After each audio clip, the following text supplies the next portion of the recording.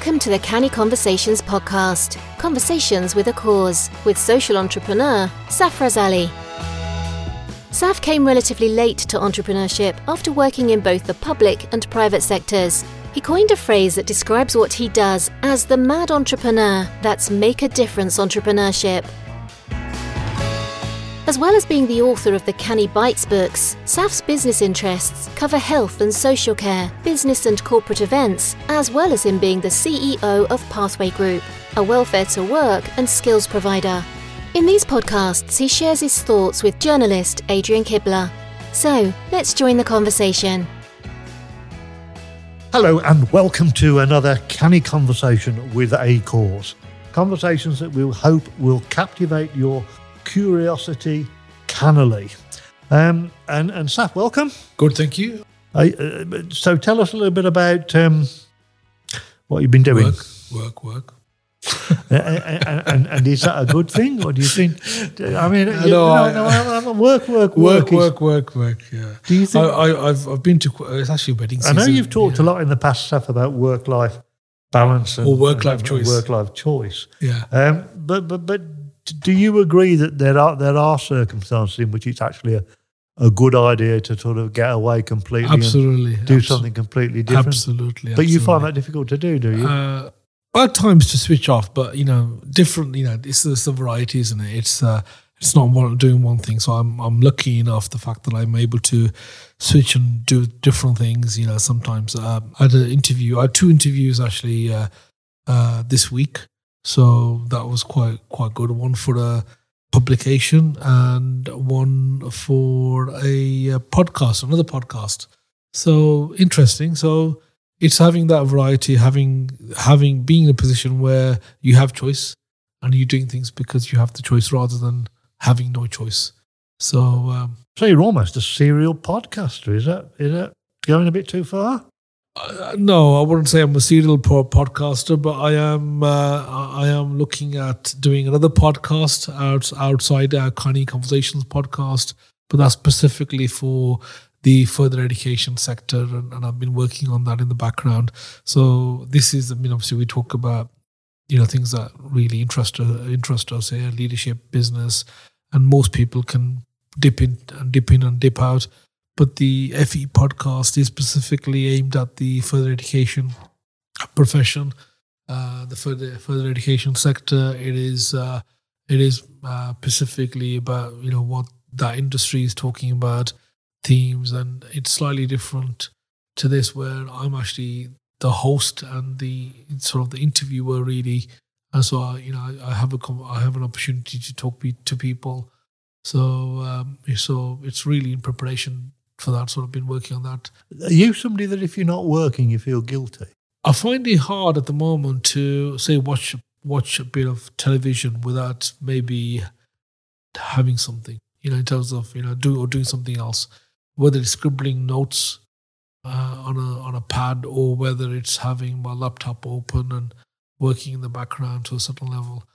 I've been able to do that. I've gone to, as I said, cinema and watched films and without doing anything else, but it's being able to focus and stay in the room. And I think, I've got to work on it. I've got to focus on, and if I'm in the room, I want to be in the room. So, that quality time rather than my mind wandering off.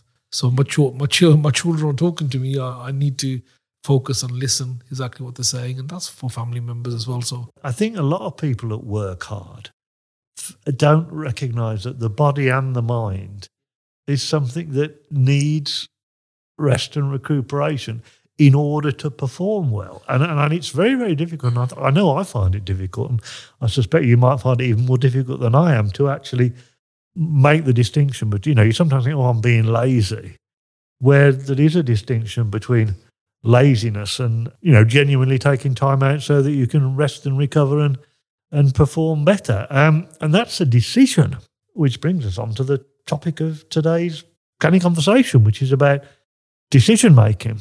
We've all heard the saying that we decide in haste and we repent at leisure, but we've also heard equally the saying that he who hesitates is lost.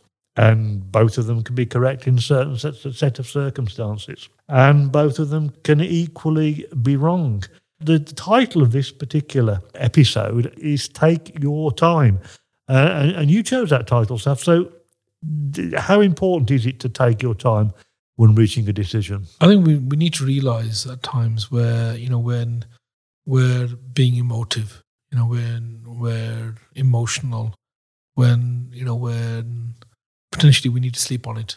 You're talking about resting and so forth. And last time we spoke a little bit about books or podcasts on various topics. So one of the things I'm more conscious about is the good quality sleep that I have, and different levels of sleep, and how sleep is quite a complicated affair, but it's much needed, and going into sort of REM sleep and different levels of sleep, and the fact that if you're lucky to have a good quality of sleep overnight, and it helps you with life, it helps you with business, and it helps you with how we make decisions. And so from my perspective, sleep is a thing that I would say I've taken it for granted, and I thought, if I'm sleeping, I'm wasting my time.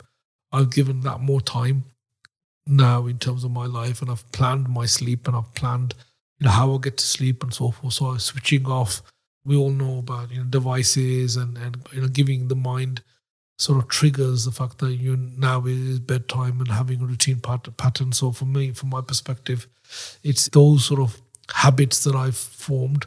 And again, it's not just about the sleep, but it's also about the rest. It's also getting into a position where, I'm not triggered happy with an email. So if, reading it, rereading it, digesting it. Previously, I've been known about, sending emails at, sort of stupid o'clock, really, at 2 o'clock in the morning, 1 o'clock in the morning. So I tend not to use my laptop at certain hours. And if I am using the laptop, it's going to be for creative work. It's going to be for, doing a little bit of creative writing, either writing in terms of for a book or a publication, or writing in terms of for enjoyment. So I have changed my habits in terms of what I do. And I tend to sort of think over some decisions, reflect on it. What I also find is, this last bit I'll say, and then I'll pass the mic back to you if I may.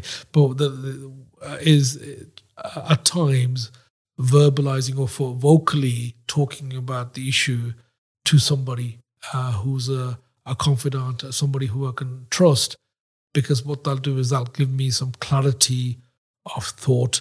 And that hopefully clarity of thought leads to clarity on execution, which then hopefully leads to better decisions. I don't want to lose the thread in terms of, we're talking about sleep and we've talked about books, which is quite nicely brings together.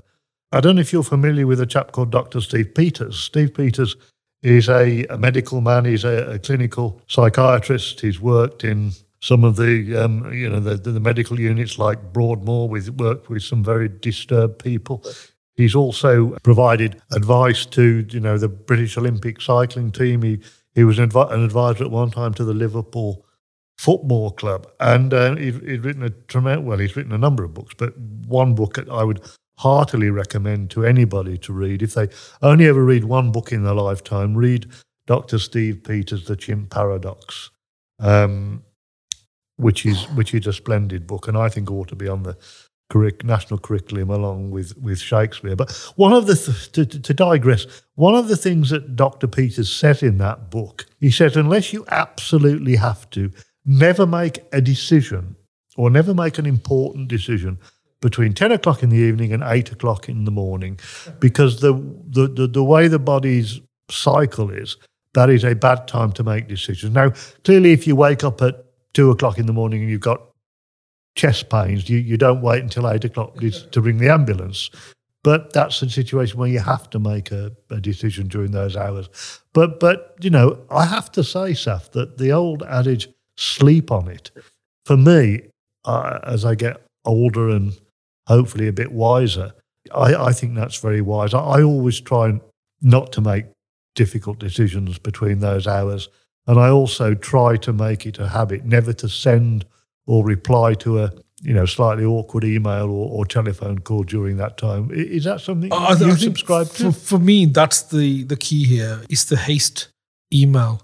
It's the haste response. You start saying things and you decide in haste, repent in leisure. And I've sent emails where, I've probably been a little bit too trigger happy. And then not only do you find later on there's upteen spelling mistakes, but the messages in him, even if it's nothing too serious, but there's spelling mistakes there. There's messages in terms of cleared and really, it could have waited, and it's just not the right thing, not the best thing to do. So yeah, I think there's a time and a place for it. Yes, if there's an urgency to it, and if there's some element of it, and if you've got all the right information. But at times, you're pressured to make decisions, even by team members where, they're asking you, or they want you to sort of really approve a decision. What you find is that you're better off asking questions as opposed to giving a sort of a decision on it. So yeah, definitely. I want to really get a bit more into this decision-making process. Okay. Because I think it's really absolutely important, because it's at the heart of leadership. The ability to make decisions, and most of the time, hopefully, to make the right decision, is absolutely at the heart of leadership. Some decisions are clear. I mean, if you're in a building and it's burning down and you've got a safe exit, you get out. That's pretty clear. I mean, there may be circumstances where it's more complicated because you've got loved ones you want to try and rescue, but generally that's a clear one. Sometimes the decisions are difficult because they're counterintuitive. If you're driving a car in the winter and you hit a patch of ice and you get into a skid, the natural thing to do is to hit the brakes. The worst thing to do is to hit the brakes. So that's counterintuitive. Most decisions involve a level of complexity, and most decisions involve some sort of compromise because they are not black and white. Perhaps the most important thing about decision making is it is informed. You can never have too much information before you make a decision, right or wrong. I think sometimes you can have too much information, but just going back to the points that you're making about we live in a world which is complex. I keep going back about you and I have discussed this, but in reality we have discussed many of these things. But we live in a VUCA world, VUCA, VUCA. Volatile, uncertain, complex, and ambiguous. And that really, in a nutshell, explains sometimes that you think you know, but you don't. You've got some assumptions, but then they're not right. So there's uncertainty there. There's complexity there. There's ambiguity there. And it can be volatile. That's the environment we're in. So there's, there can be some unknowns. There can be some complexities, some layers of information that we don't know. It can be uncertain as well. So there's certain things that can change, and all of these things are there, and you may have to make a decision bearing that in mind as well. Sometimes what we find is we're in a world where information is easy. Sometimes you have a lot of information, but it's getting to the chase. It's being able to find the right information. We have too much choice, and it's really being able to filter through and work out what's right, decipher the information and its impact. So it's about timely information, it's about reliable information, it's about having the picture behind the information as well, the context, the what-if analysis. It's that word that we've used many, many times, fit for purpose. And sometimes, is it, when you say yes or no, unfortunately, yes or no doesn't cut it. It is about fit for purpose. I've had team members where they say to you, tell me what you need to know. And you turn around and say, well, tell me what I should know. Where the onus is then on them to bring to the surface the right level of information. I think being able to communicate and being able to get that information across is absolutely, absolutely vital. And I think putting it in some sort of sorting that out, putting it together, being able to explain it visually, being able to suggest solutions and so forth, and giving the narrative behind it. I mean, the other point, of course, is that maybe you can never have too much information, but the truth is that we very often have to make decisions with incomplete information. We often have to make decisions when we don't have all the information, because that's the way of the world, isn't it? I mean, this you find some people who are reluctant to make decisions because they feel that they don't have the information or they need to wait on something, and it's really understanding what that impact is going to be. So at times analysis paralysis comes in. You're waiting on information. You want really somebody else to make the decision for you, and you find that what are they waiting for, and how is that going to impact? And yes, it is about reducing your risk. And business a lot of the time is now about risk reduction. It's not about gambling. It's not really about entrepreneurship. Is people have said it's a lot of it's about risk, but it's about risk reduction and understanding the risk, understanding the context of that, and it's the right level of information that we need without getting distracted, without getting too much. And what you find is when you've got that right level of information, you find that the decision makes itself. What I mean by that is that it becomes a bit obvious, and we all rally around and say, actually, what, that is the right thing to do, because it's there, it's apparent. And when you're in that position, that's when it just seems a little bit easy. And it's like in any professional, they make it look easy. And if you've got the right information, and if your team and your departments can give you the right information, then it becomes seamless, it becomes easy. And then you're using data, you've got integrity in that data, you can trust that data. That will lead on to, hopefully, better decisions and the right decisions. I mean, the other thing, of course, is that by the very nature of things, information tends not to be static. Information changes, continually. And we have to make decisions very often in an environment where a set of information that we're working on might change in the next hour, it might change in the next minute, it might change in the next few seconds, which brings me on to something called the OODA loop. And in case our listener is thinking that the OODA loop is something that you might have bought for Toys for Us for a 5-year-old, it's actually not. What do you know about the OODA loop, Saf? Well, you and I spoke about this again. I mean, I keep going back. Listeners are going to be thinking these are very interesting conversations that you and I have. But, I came across this Radio 4 program by Matthew Syed, and we've made reference to Matthew Syed previously. If anybody can search Matthew Syed and his OODA loop and program on BBC Sounds, it's definitely worth a listen. And OODA loop is something back from the World War II, United States Air Force, a chap called John Boyd, and he does a technique which is a little bit about distraction, really. And, it talks about observe, orient, decide, and act. And it is a military technique, which some of these are military techniques. And the concept is about distracting your opponent and then moving to an area where you're limiting choice for them, but you've got more choice for yourself in a nutshell. There's a whole story around it, and there's a whole concept in terms of that. It's something I would say is not that common in business at this moment in time. It's not something which I would say is in most people's vocabulary, but it is something which, again, goes into our vocabulary of sort of understanding information, understanding data. And we've all learned that data and information are two different things.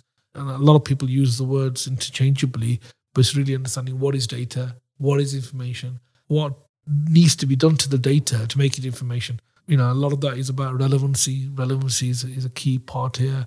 Filtering what needs to be filtered, and getting to a position where you can do something with that data in a fast-paced environment.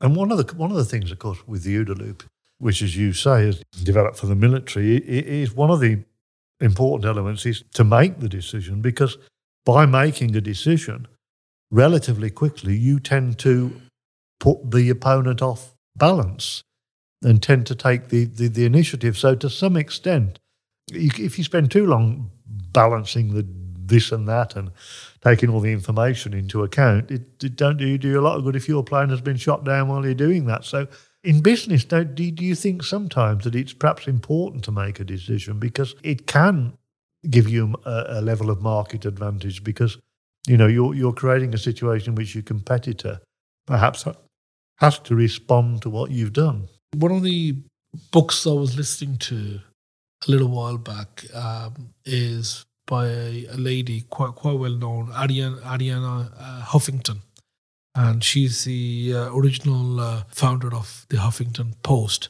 If you just type her name into YouTube, you'll see her talking quite a lot about decision making and how she's able to thrive in this world and getting into a position where she lets things flow, gets information, lets things flow. And there's a book which I believe is called Thrive. And this book again talks about sleep, and we've talked about sleep earlier on, but it's a lot more than that. It's about really being able to have a sort of a call to arms within your organization, which redefines how we look at things. And sometimes what we do is we as individuals clap and praise people who come across as being quite sure of themselves. Yeah.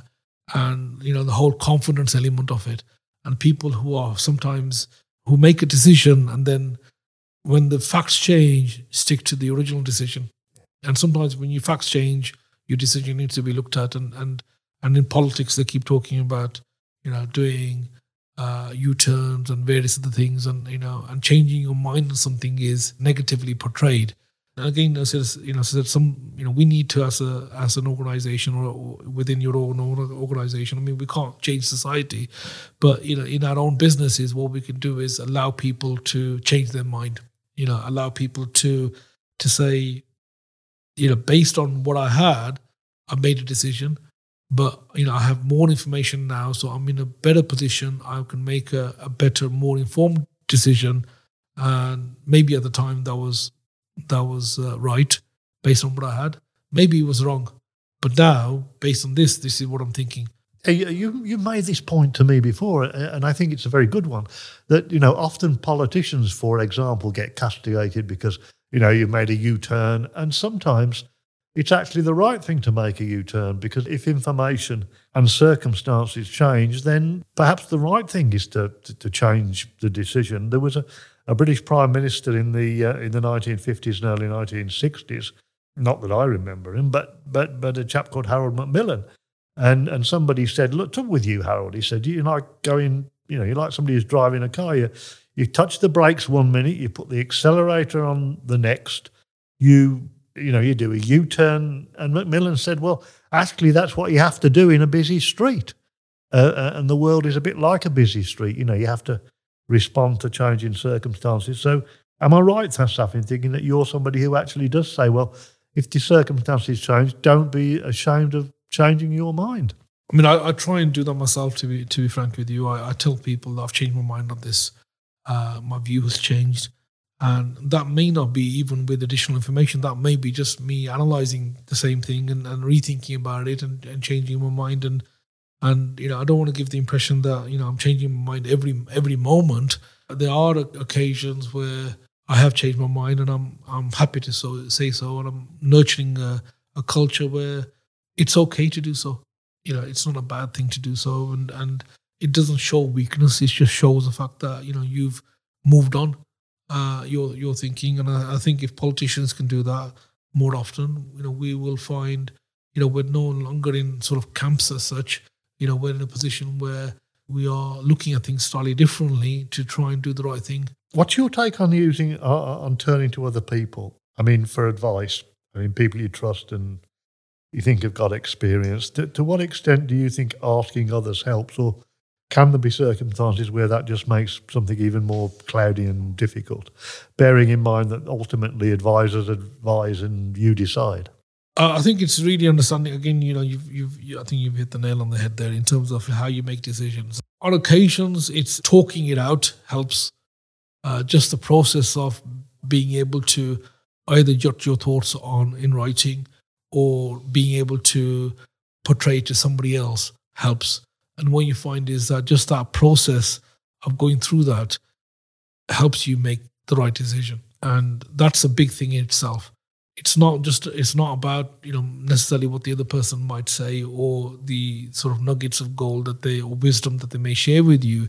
It is just a fact that it fine-tunes your thinking, fine-tunes your thought process, and enables you to really understand what you're saying. So, if you can simplify something, then, you at least you understand it. And for you to be able to get somebody else's viewpoint, you've got to somehow simplify it.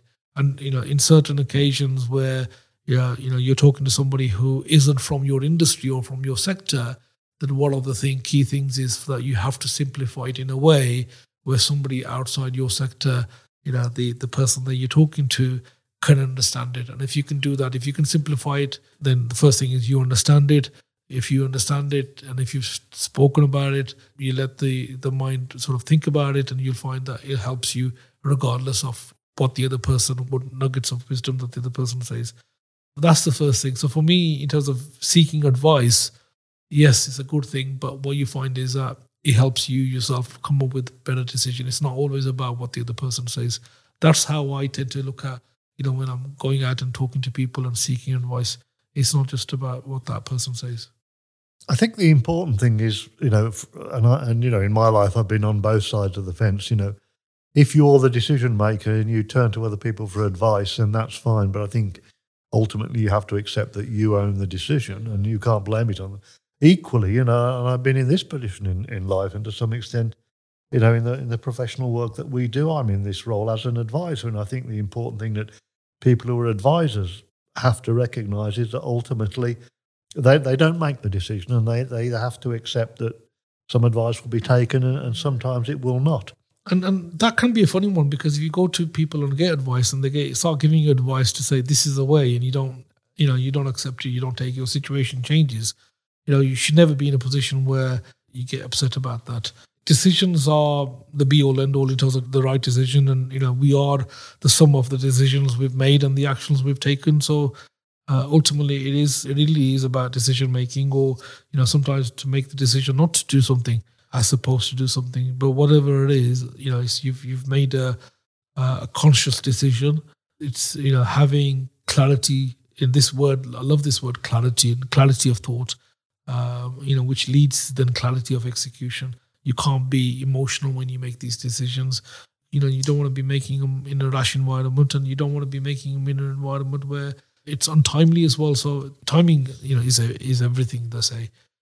So it's a combination of those, and then it's really the execution, isn't it? It's the execution of whatever your thoughts are, your planning is, and execution is the mother of all plans, as they say. So a combination of things. But I was going to have to try and finish this episode off with some golden rules. Okay, but I think you've actually covered a lot. Okay, of them. go on. I'm interested in hearing your golden rules. No, I was going to suggest there are 3 golden rules, but you've covered a number of them off. I think you've agreed that it's important to try to not make a decision when you're in an emotional state. Not always possible. I think we've already discussed the fact that it's probably, if at all possible, best not to make a decision when you're being deprived of sleep, or when between 10 and 8. And finally, and I think this is important, and I value your comment on this, when you've made a decision, you've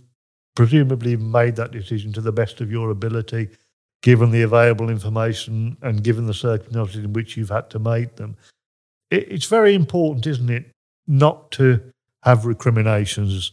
Not every decision that you make, not every decision that anybody makes is going to work out well. But having made the decision in good faith with the information available and in the circumstances, would you agree that it's very rarely helpful to recriminate? Yes, if the things haven't worked out well, then try and learn something. But would you agree with that? Sometimes it's not the be-all, end-all. It's the consequences of that decision. And I think the impact of it is absolutely vital. Some of these things, you can sometimes you can change your mind on something and it has no impact and it has no bearing. And other times it's the consequence and the impact. We live in a world where, to be frank with you, we want to understand our risks. We want to prioritize our risks, and we've got to be in a position where, we make sense of the information that we have and decide on the appropriateness of it and, act accordingly. Yeah, I'm sure you're right. And I'm sure that some of the issues that we've discussed today I'm not sure, I know are covered in the the Canny Bites books, which provide the basis of a lot of this series. We really do value what people think about what we're saying. We really do value feedback and any reaction that people have. And if they choose to subscribe and to like what they're hearing, then that's hugely appreciated. We're going to bring this canny conversation with a cause to a close now, and hope that people will join us again before too long. Thank you. Thanks for listening to this Canny Conversation with a Cause. These conversations are based upon the Canny Bites books by Safraz Ali, available on Amazon. To find out more, go online and visit Saf's website, pathwaygroup.co.uk, or join him on social media. He can be contacted at safraz@pathwaygroup.co.uk.